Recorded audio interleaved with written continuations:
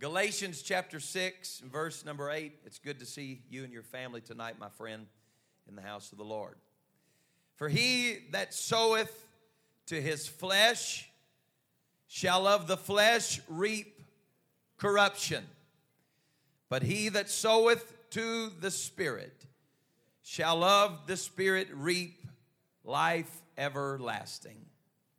He that sows to his flesh shall reap corruption. He that sows to the Spirit shall of the Spirit reap life everlasting. It's pretty plain, isn't it? Anybody have a conclusive idea on your thoughts tonight? What would you prefer? To sow to the flesh or to sow to the Spirit? Amen. The basic essence of Paul's letter to the Galatians, and we'll deal with this in a little bit, is don't give up. Be not weary in well-doing. In due season you will reap. The message to them is, tough times come, sin abounds, pressure is there, live for God. Tonight, I want to tell you, this is not my title. We're just going to talk about the book of Galatians, especially chapter 6. But I want to tell you and admonish you in the beginning tonight, times are going to get tough. Dark days abound. I want you to understand that. You're going to be pressured on every side, but you are not abandoned. You are struck down. You are not destroyed. You are persecuted on every side, but God has not forsaken us. Amen. Look at your neighbor and tell him tonight, if you want to live for God, you will. Amen. You may be seated in Jesus' name. In Jesus' name. There is, in the 5th chapter, there is leading into what we now see as the 6th chapter, of course, understanding that when Paul wrote this letter, there was not chapters 1 through 6, so you got to kind of take the chunk as a whole. But I want to just go back to the 5th chapter, if I can, tonight, and work our way through just a little expository type understanding of what he is saying in the context of chapter 6. In chapter 5 and verse number 1, he admonishes the church at Galatia to stand fast in the liberty wherewith Christ has made us free. This is a key point to understanding who it is he is writing to when he says, and be not entangled, what's the word? Again. This means these people are not new converts. In other words, they're not being converted. They have already been converted. He said, don't be entangled again. So the essence is God has already brought you out of sin. This is who we're dealing with.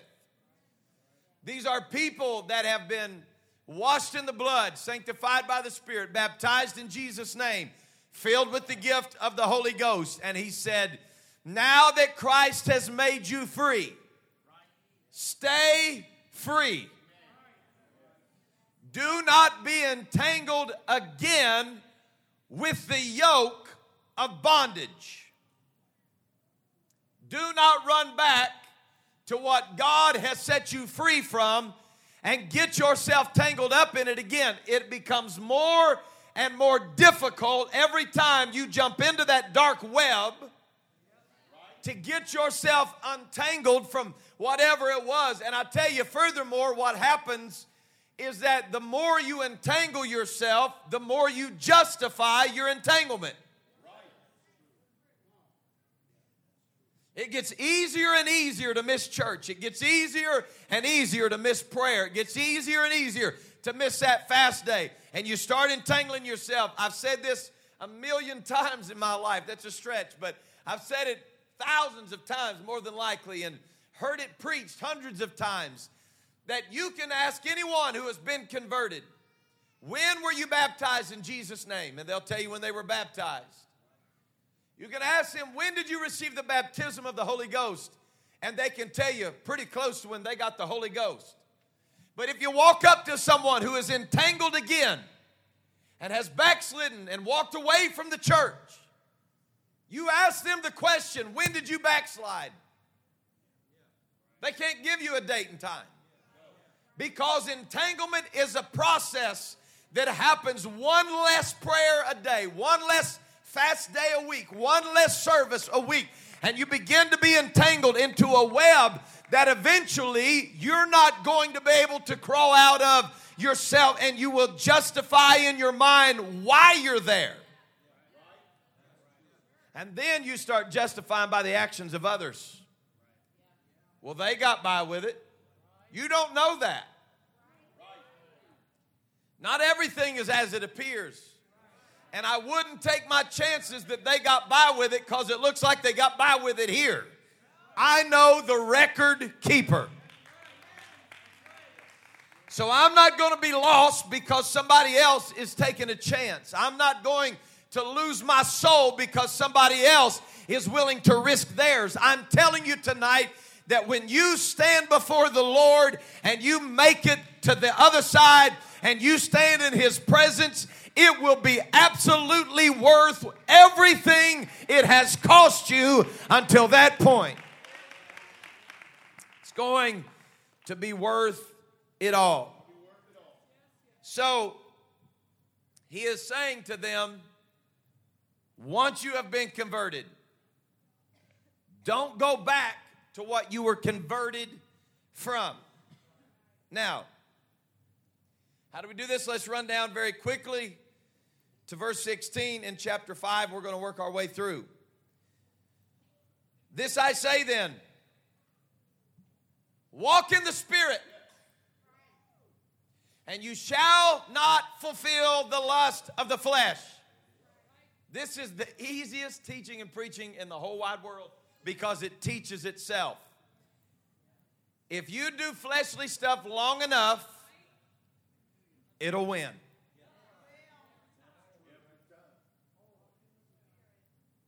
This isn't even hard. I love it when the apostle just preaches for you. I say then, walk in the Spirit, and you won't fulfill the lust of the flesh. For the flesh lusteth against the Spirit. It's a contradiction. The Spirit against the flesh. They're like oil and water. These are contrary, the one to the other, so that you cannot do the things that you would. But if you are led of the Spirit, you are not under the law. Man, have I heard that misled. Now the works of the flesh are manifest, which are these: adultery, fornication, uncleanness, lasciviousness, idolatry, witchcraft, hatred, variance, emulation, wrath, strife, sedition, heresies, envyings, murders, drunkenness, revelings. And here comes a neat little phrase right here. And such like. Pastor, why isn't there chapter and verse for every work of the flesh? Because there's not a big enough book to contain it. You know why the Apostle Paul didn't preach against going to the movie theater? Because there wasn't one.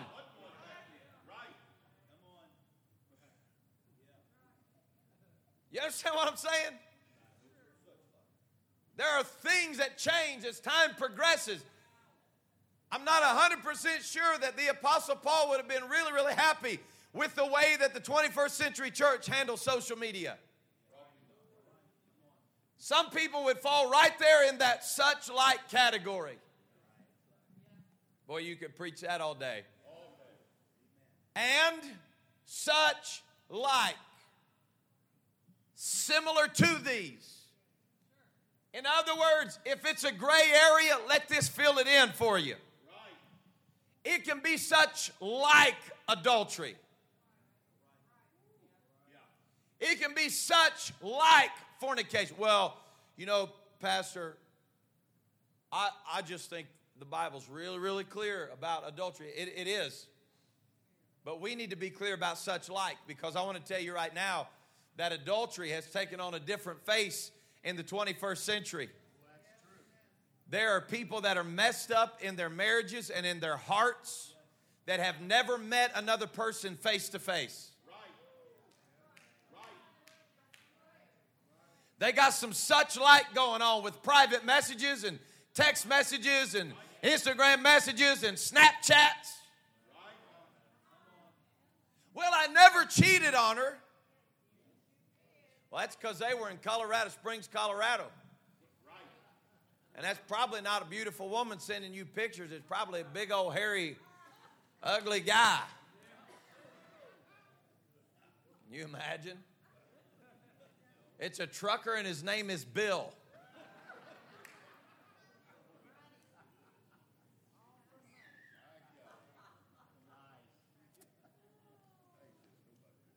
I don't remember the number exactly, but I heard it quoted the other day. Someone said it was something close. Don't quote me on this for sure. Somebody said, I believe it was like $27 billion or something like that was what the porn industry, the revenue generated by the pornography industry last year. Somebody say such like. Well, I was never with another woman.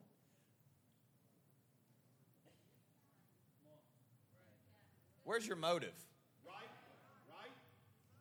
Pastor, why are you teaching this? Because we need to.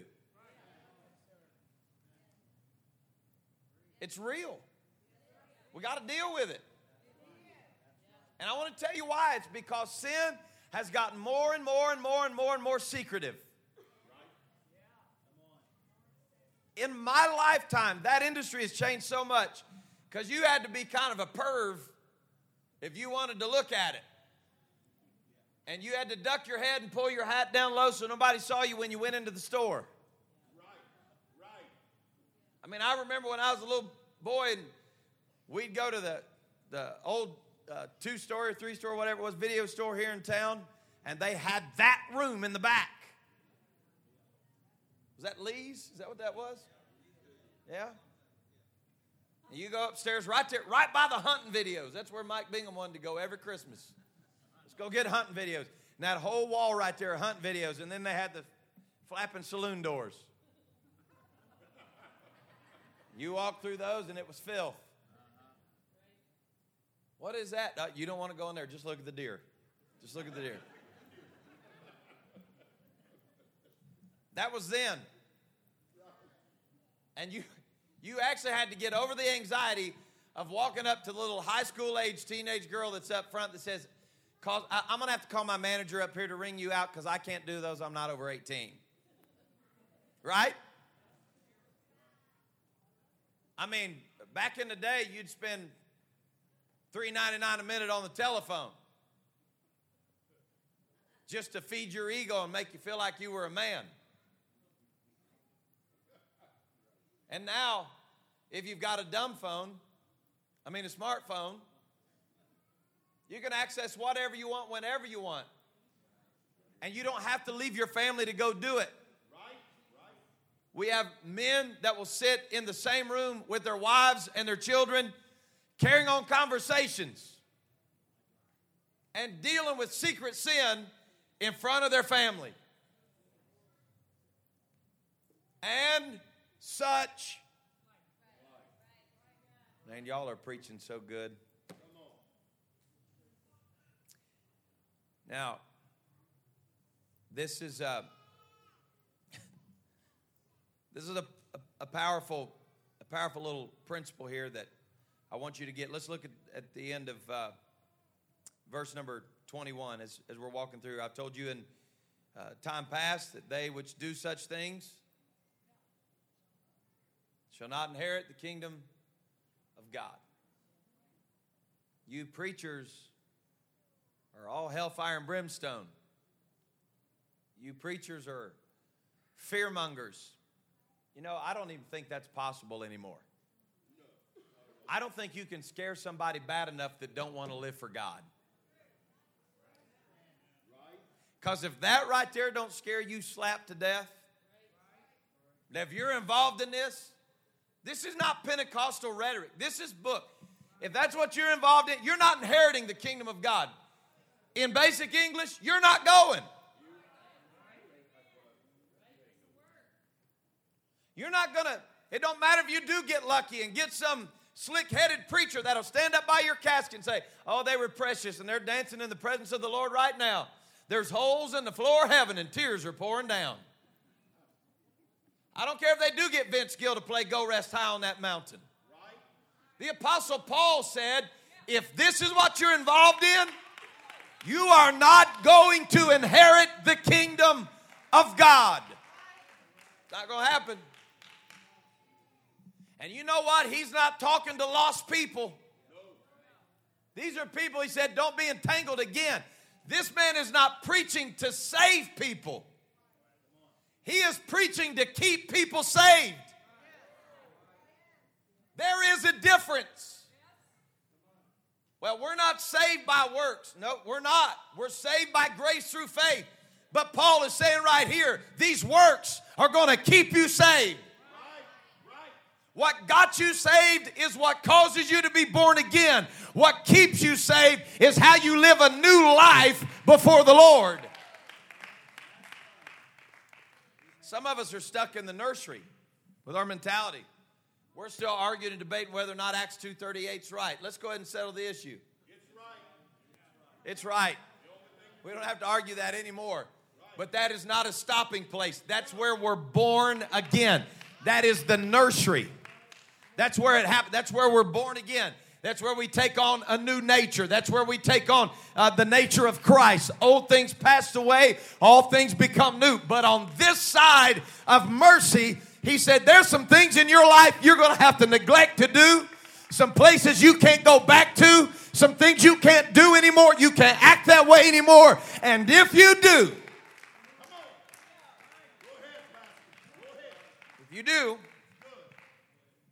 well, we need to give people alternatives, Pastor. I'm not sure I quite understand the concept of the alternative thing. Because Paul gives us an alternative right here.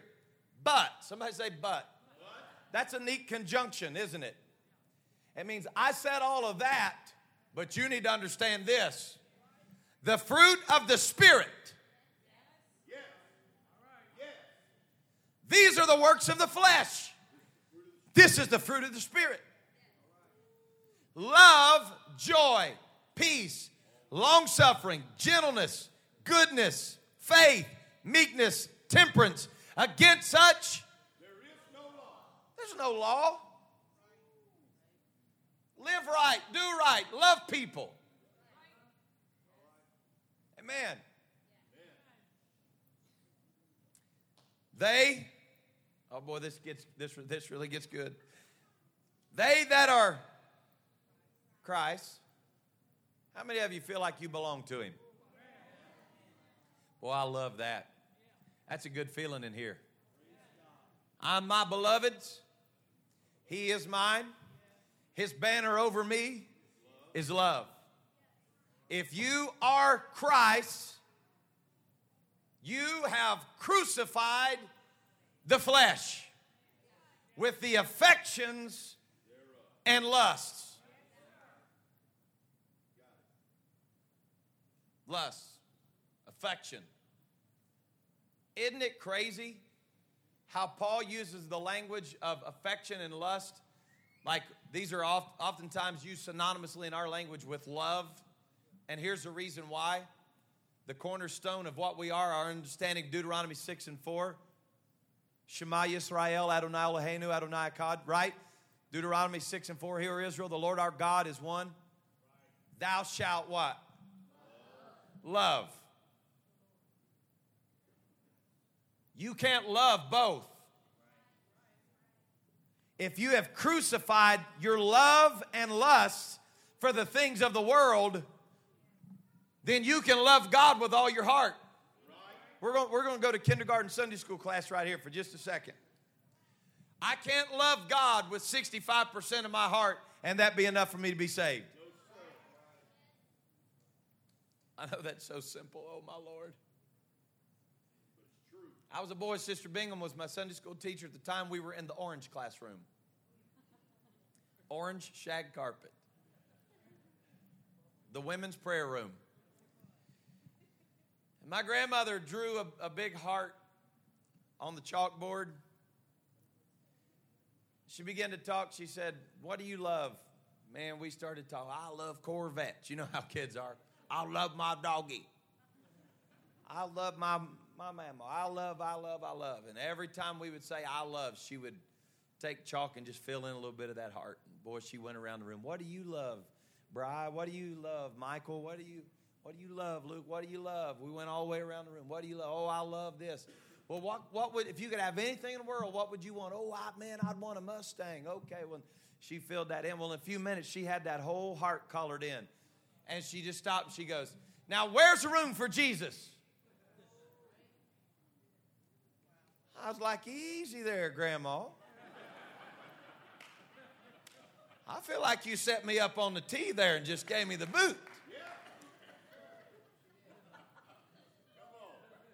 You understand what I'm saying? Jesus took care of this.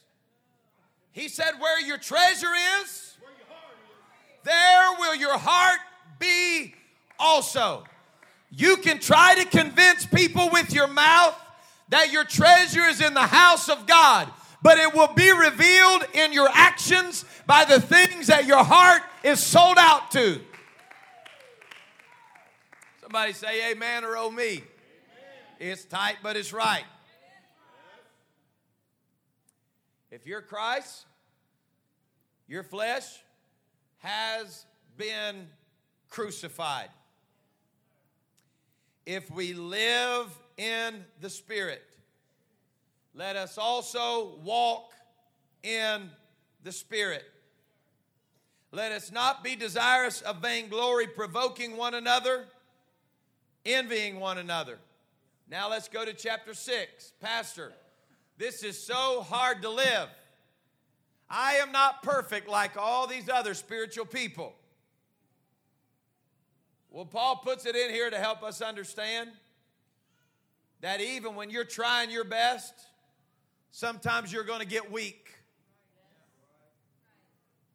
And he says in chapter 6 and verse number 1, "Brethren," is he talking to sinners here or brothers? "Brethren, if a man be overtaken in a fault." What?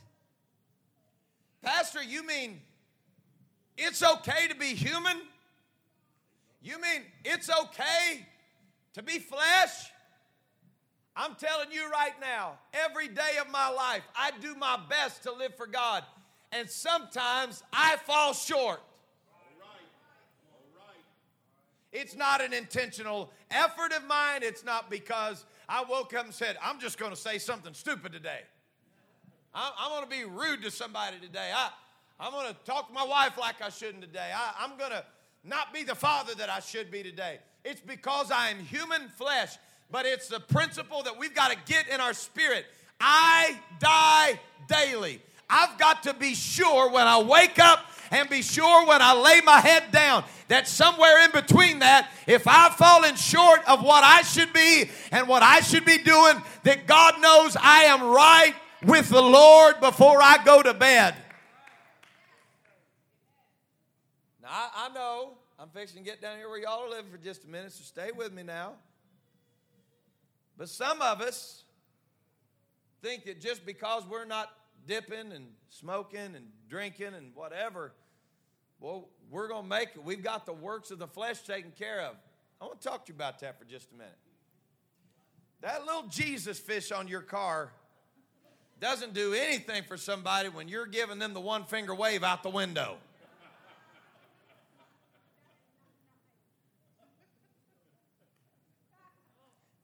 We were in a little meeting of the minds with some of the staff the other day.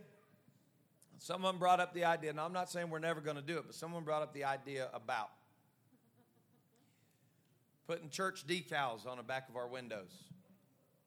Getting them for the whole church. We've done that before. But people sell vehicles. And they don't always take decals off when they sell them. And I have been greeted by people from our church in this town that are not from our church. Their car said they were from here, but they weren't from here. Wish I had time to tell you the story of my father. You ain't from here, are you? But understand me when I tell you, I'm fixing to get real. So everybody got your belt on? You got your seatbelt on? You can dress right. Ladies, you can be holy and godly. You can leave that glory alone. Men, you can cut your glory and make it look right. You can fix it all. You can take care, get it all just right. Be sure everything's fixed. Get that boy up.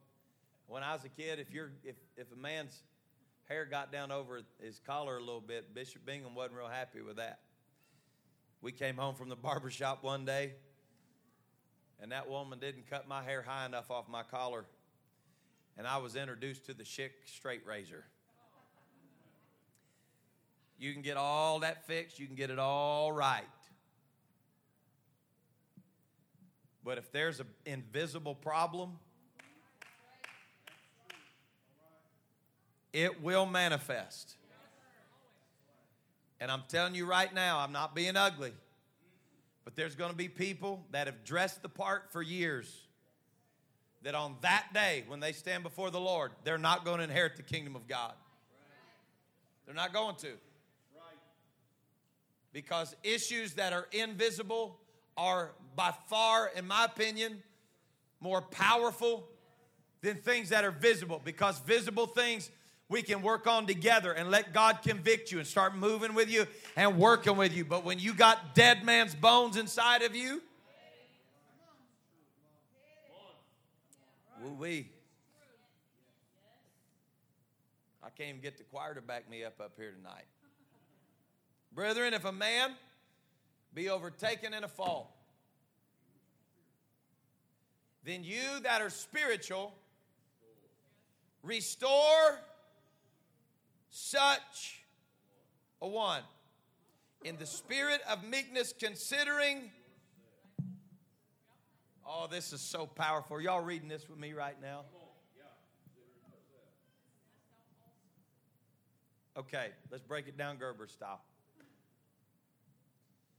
You ain't got no business trying to heal people in this church if you're sick.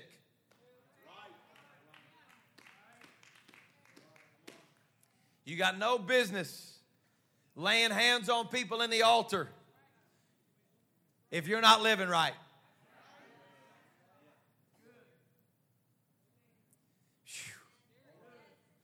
It's quiet.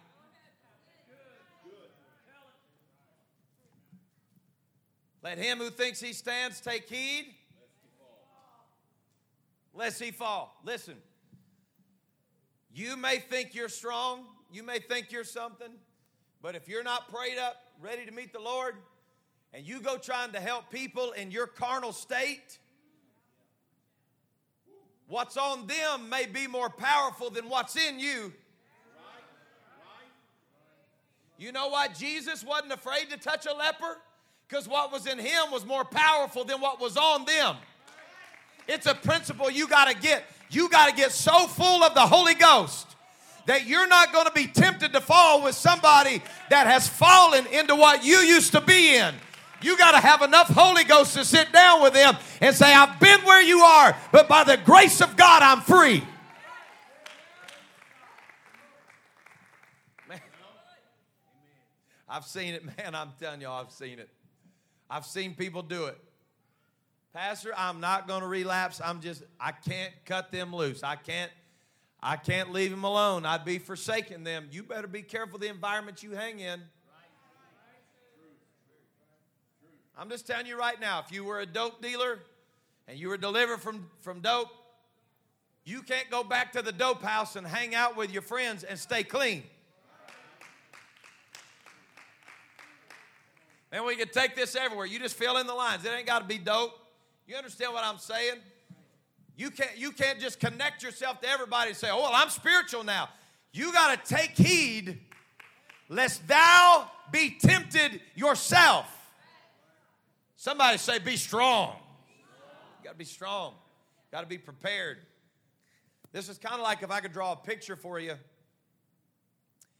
Back in the day when we were lifting weights and we would do what we call max out. You know, you push to your max. You would get a spotter. Somebody that if the weight was too heavy for you, they could help lift the load and get it off of you. And I want to draw you a picture. I want to draw you a picture of me laying down on a bench with more weight than I can handle on it. Getting that weight off the rack and bringing it down to my chest. Can't get it off of me and screaming to the other room and saying, Jocelyn, come get this off me. Jocelyn's my baby. You understand what I'm saying? She can't get that off me. She's not strong enough. Man, I'm preaching pretty good right there. If you're not strong enough, don't be trying to get stuff off people. The best thing you can do instead of laying hands on them is to kneel down right beside them and say, God, give me an alignment. Whatever I got to do, I want to be right with you. I want to be sure before I'm imparting my stuff to them. Man, we don't talk about this stuff anymore. I believe too much in the power of impartation for carnal people to be running around in this altar laying hands on people.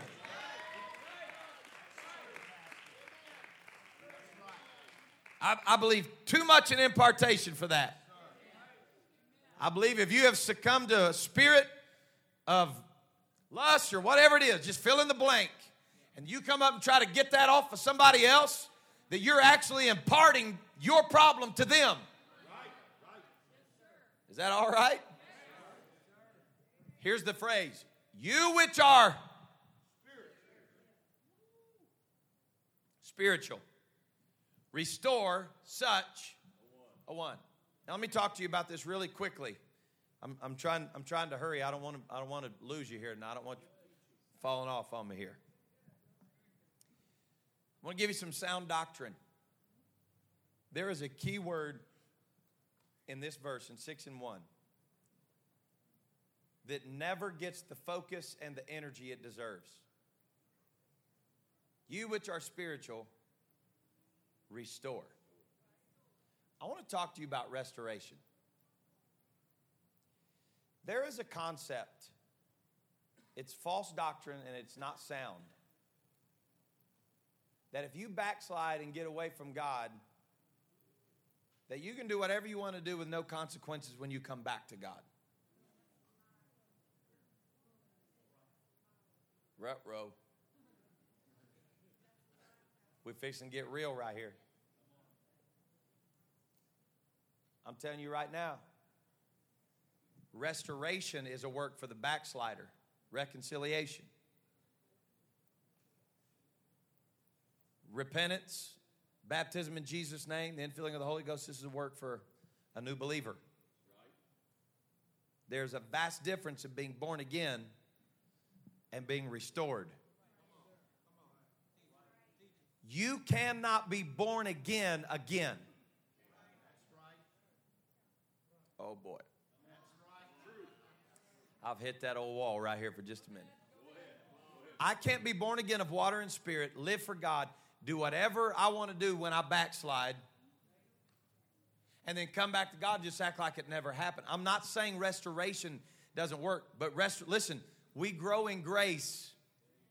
Grace don't grow. Read it for yourself. We grow in grace. Like grace has boundaries that we grow inside of. When I was a little baby, I could run around the living room, like run laps around the coffee table. If I tried to do that right now, I'd knock everything over. Why? Because I grew in the room. You understand what I'm saying? You remember when you were little and your grandparents' house felt so big? Yeah. Then you became a man or a woman, and you're like, oh, this house doesn't feel as big as it used to. Why? Did the house shrink? No. You grew. There are parameters that people don't ever talk about in the grace and the mercy of God. Yes, it reaches further down than you can ever run. Absolutely. But understand me when I tell you, there is such thing. The Apostle Paul said, God forbid that we continue in sin. Understand, Pastor, when I tell you tonight that you can't just leave the Lord, come out and do whatever you want to do, and then come back and say, well, when I prayed back through, I was born again. No, you weren't. If you're going to be restored, the nature of this very word in the original Greek, this word restore means to return back to a previous position, previous standing. I leave the Lord. My goal is not to come back and be born again. I am reestablished back in the grace that I was in. In other words, I don't leave a full-grown man of God and come back an infant in God. No, not at all. Not at all. Am I making sense right now? So if I leave the church and then I come back, I don't get restored as a toddler in the spirit again. I am restored as a man or a woman who is fully understanding. I made some mistakes, but I don't get the luxury of coming back and saying, well, I was backslid.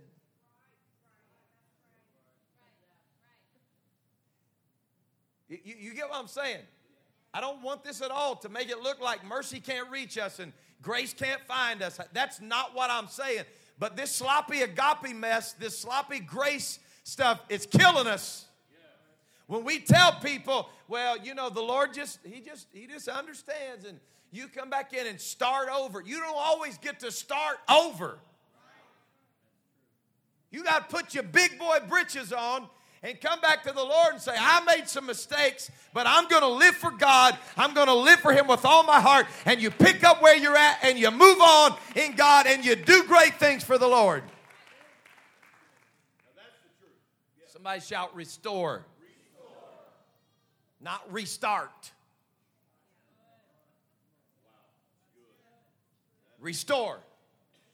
You don't restart such a one. You restore such a one. You work with them in the spirit of humility. Because God knows none of us have been perfect. And we got to get over ourselves when we sit down with them and be, what's your problem? Who you think you are? Well, you better be careful throwing them darts.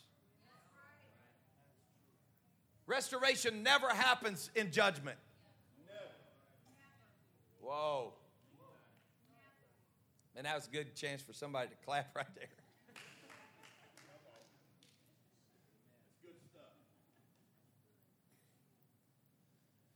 Bear you one another's burdens, and so fulfill the law of Christ. For if a man think himself to be something when he is nothing, he deceives himself. Now, there seems to be, in some people's mind, a contradiction between verse number 2 and verse number 5, but I want to work through this with you very quickly. Verse 4, let every man prove his own work, and then shall he have rejoicing in himself alone and not in another. For every man shall bear his own burden. I'm not going to make you snore in Greek tonight and dream in Hebrew. But the word burden in verse 2 and the word burden in verse 5 are not the same word. To bear one another's burdens in verse 2 is saying, help somebody lift the load. But the context of the word burden in verse 5, that every man's going to bear his own burden, is speaking in the future context of his weight, his eternal weight rests solely on him. The Greek word in the second verse, bear one another's burdens, alludes to the fact of a donkey bearing a burden, a beast of burden. In other words, if I can help you lift the load in the process of restoration, if I can lift some load off you and help you, I want to restore you in humility. But by verse 5, you understand that man, no matter how much you help bear his burdens, he's going to bear the burden of his salvation on his own. It's a future tense. Every man shall bear. This verb is future tense. Shall bear. It's like Paul is alluding to the fact that when he stands before God, he can only bear that burden for himself. So I can help you bear your burdens, but I can't bear your burden. You're going to have to stand before the Lord for yourself and say, I was strong enough to do this, and I made it. And I want to tell you tonight and encourage you in the Holy Ghost, no matter where you've been, no matter what you've been through, no matter what's happened to you, you can make it. You can bear that burden. You can get under the load of this thing and be saved. You can do it. Well, I backslid, Pastor, and I've gone so far. No. You can do it. You may have to fix some mistakes. You may have to outlive some stuff. You may have to get out from under some things, but you can bear that burden. Somebody shout amen or oh me. Are you ready to go home? Are you tired yet? Because I'm just about done, so stay with me. Let every man, this is the context, verse 4, let every man prove his own work. Verse 5, because he's going to have to bear his own burden. Prove your own work because you have to bear your own burden. Now, let's just move forward. Let him that is taught in the word communicate unto him that teacheth in all good things. That's powerful. I wish we had time to stay on that for a little while. But I want to touch on this, verse 7. We hear it quoted a lot. But I want to give you some sound doctrine right here. Be not deceived. God is not mocked. Whatsoever man soweth, that shall he also reap. This word mocked, this is the only time that this word is used. Now, I'm not saying the word mock. I'm saying this word right here in the Greek. This verse is the only time this word is used in the New Testament. And the literal interpretation, the definition of this word mocked means to turn your nose up at God.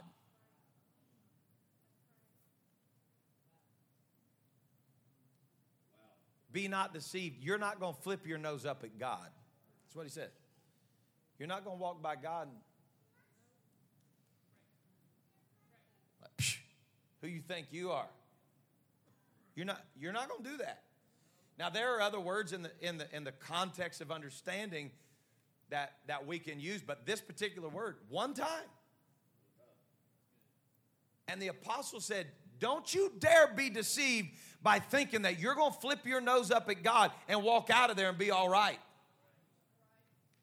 This is a blasphemous word. This is a word that says, I used to think I needed him. But now I am so smart that I don't need him anymore. So, good riddance. He said, don't you be deceived.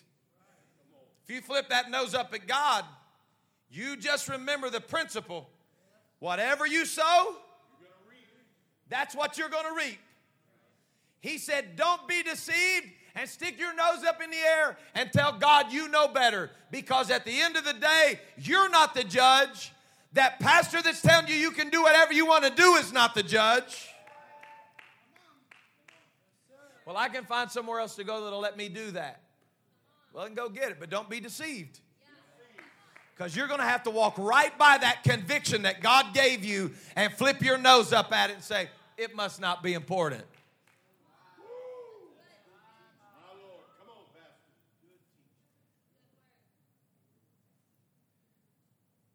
You cannot lighten the load of the gospel without compromising personal conviction. You can't. Period. You can't change doctrine without compromising personal conviction. That is exactly why doctrine's changed anyway. Dig it out. Go look. All these crazy doctrines I could take you, man, I wish I had time to take you through some of Novation. Was this sprinkle baptism? You know what happened? It was a deathbed baptism. It was convenience, Novation, sprinkled a guy because he didn't want to take him down in water, the deathbed. So they started sprinkle baptizing the church because if it was good enough for the guy that was about to die, it's good enough for the children too and their families. So let's just do it. How'd that happen? Well, because they had to turn their nose up at baptism by immersion. I said, well,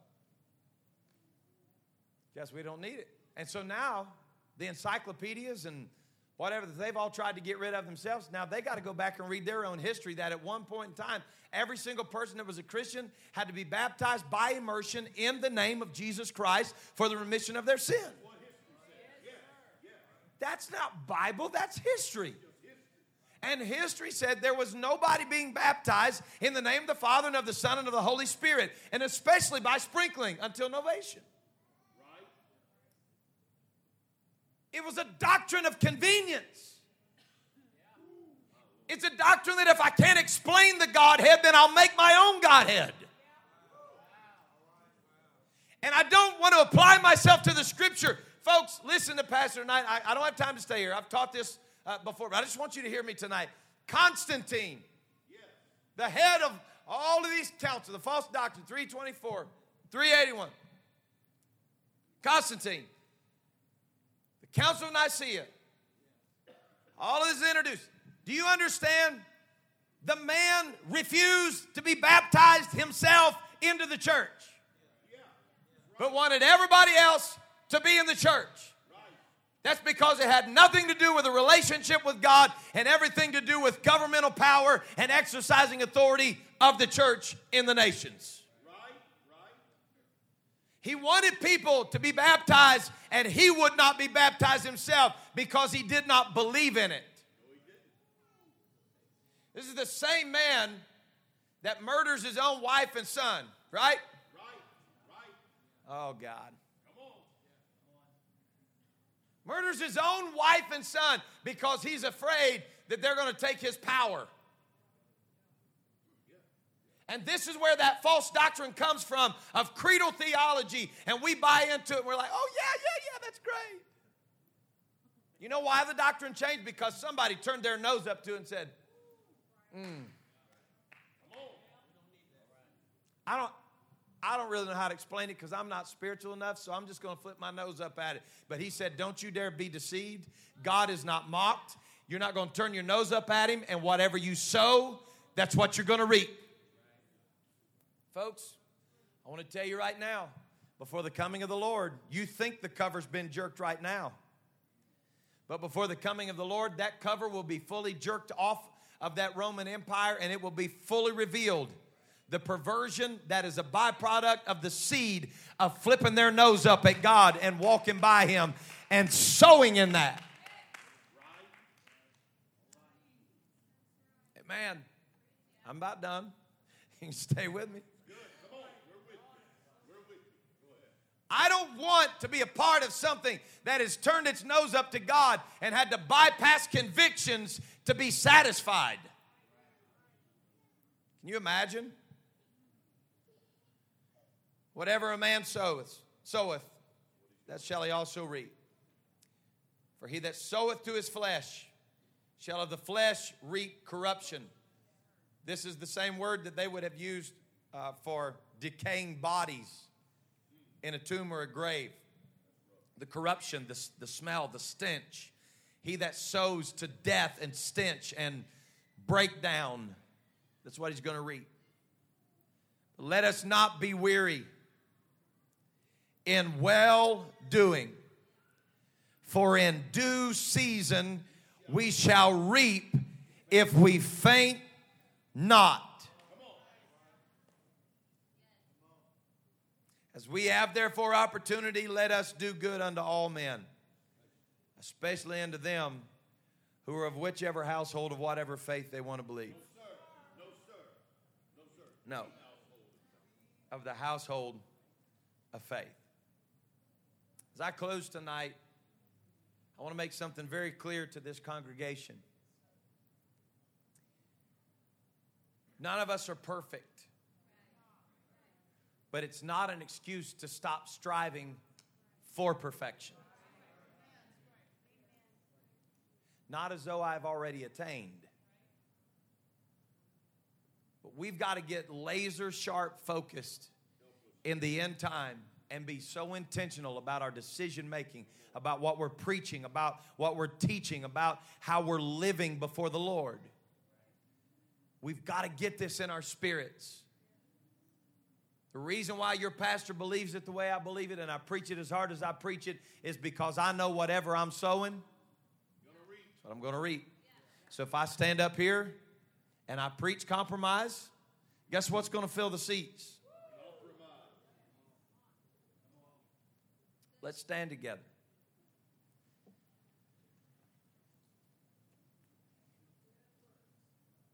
There are going to be things in your life that you may not have chapter or verse for, but you feel convicted by the Holy Ghost not to do it.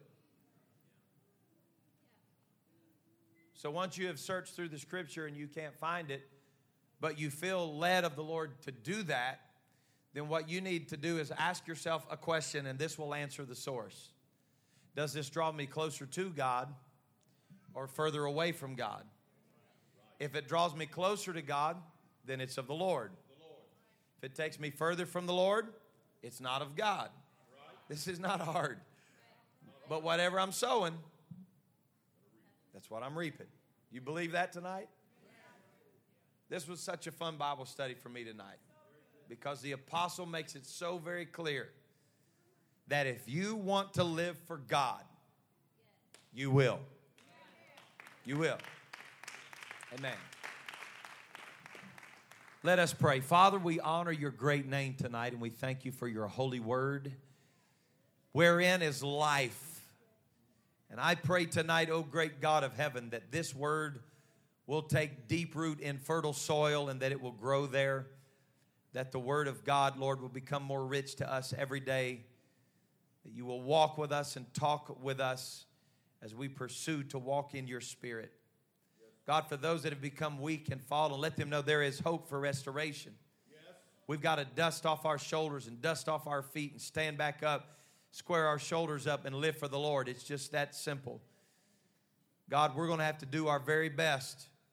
That's all you can ask of us. But you don't deserve anything less than my very best. I honor you tonight, not only with the words of my mouth, but I want to honor you with my life. I bless you and I thank you for this congregation. We ask you to be with us and cover us with your blood until the next appointed time. In the precious name of Jesus Christ we pray.